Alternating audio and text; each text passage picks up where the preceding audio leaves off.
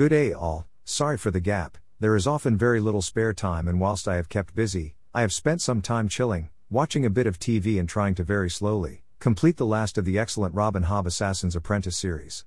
I am on to the last book, number 9, and am filling gaps, but don't want it to finish. I very much enjoyed The Ranger's Apprentice, even more as it was written by an Australian to get his boys to read, but this is even better. The meeting with Minister Burke in Canberra was preceded by an informal meeting with Minister King's transport advisor in the lobby. He has come back to Ouse from a stint in Canada, and we spoke of his time there and the need for more driver involvement. I have offered him a trip when back on the road. The meeting I was there for started at 3:30 and there was a wide range of industry, union, associations, suppliers, transport, retailers, and also the gig economy was represented. Minister Tony Burke opened with an overview and thanked the industry for its efforts during COVID. His advisors then offered an outline, and then Glenn Sturrell gave a passionate lead into the discussions. Each attendee was given a chance for comment, including myself, but in one way, being one of the last, meant I could take notes and not only fill gaps, but then be sure I could cover what others had missed or not considered. This meeting was to pursue and then hopefully see enacted the first 2 recommendations for the Senate inquiry into a safe and viable road transport industry. It was then to report or contribute to the skill and employment meetings held in Canberra that week. Had I not been on workers' comp and still attended, I would have been the only person not being paid to attend and the only full-time driver, out of the 30 or so attendees. There were some via Zoom, academics including Professor Michael Quinlan, who was the chair of the Beyond the Midnight Oil Inquiry. I spoke of contributing to many such things, my role and the importance of having drivers involved.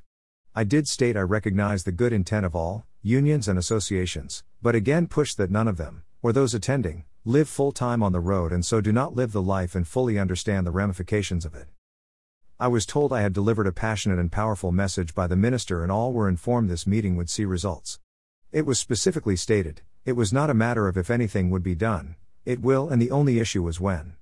I do believe it was worth the effort to drive down and have a say. It was my last day with the sling on and I wore it there not just to protect the shoulder, but to hopefully lessen the chance of being bumped or patted on the sore one. I did attend, and have 2 lemonades, at the dinner held by the TWU after the meeting finished at 5, but left at 9.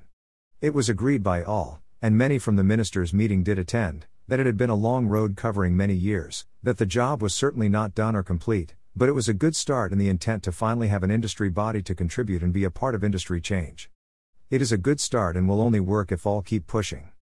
I had planned to stay in Canberra for the night, but had physio the next day and so headed home and ended up doing my spot on night shift at Wellington, before getting home and to bed in the rain. I have some jobs still to do on the truck, am chasing some suppliers about bits and pieces and hope to have it all done, with just the rear taillights to be fitted when I can get it to Brisbane, and then the cupboards. Once I have a date for return and the 50-year trailers are complete, it will be back into it for another 4 or 5 years, with new trailers due next year. I will have to re-engage with many who were willing to supply parts and photos and support for the trailers. It has taken longer than I hoped, but many have commented on the look of the truck, and with its dedicated trailers, it will look the part and do the job. Safe traveling, Rod Hanifi.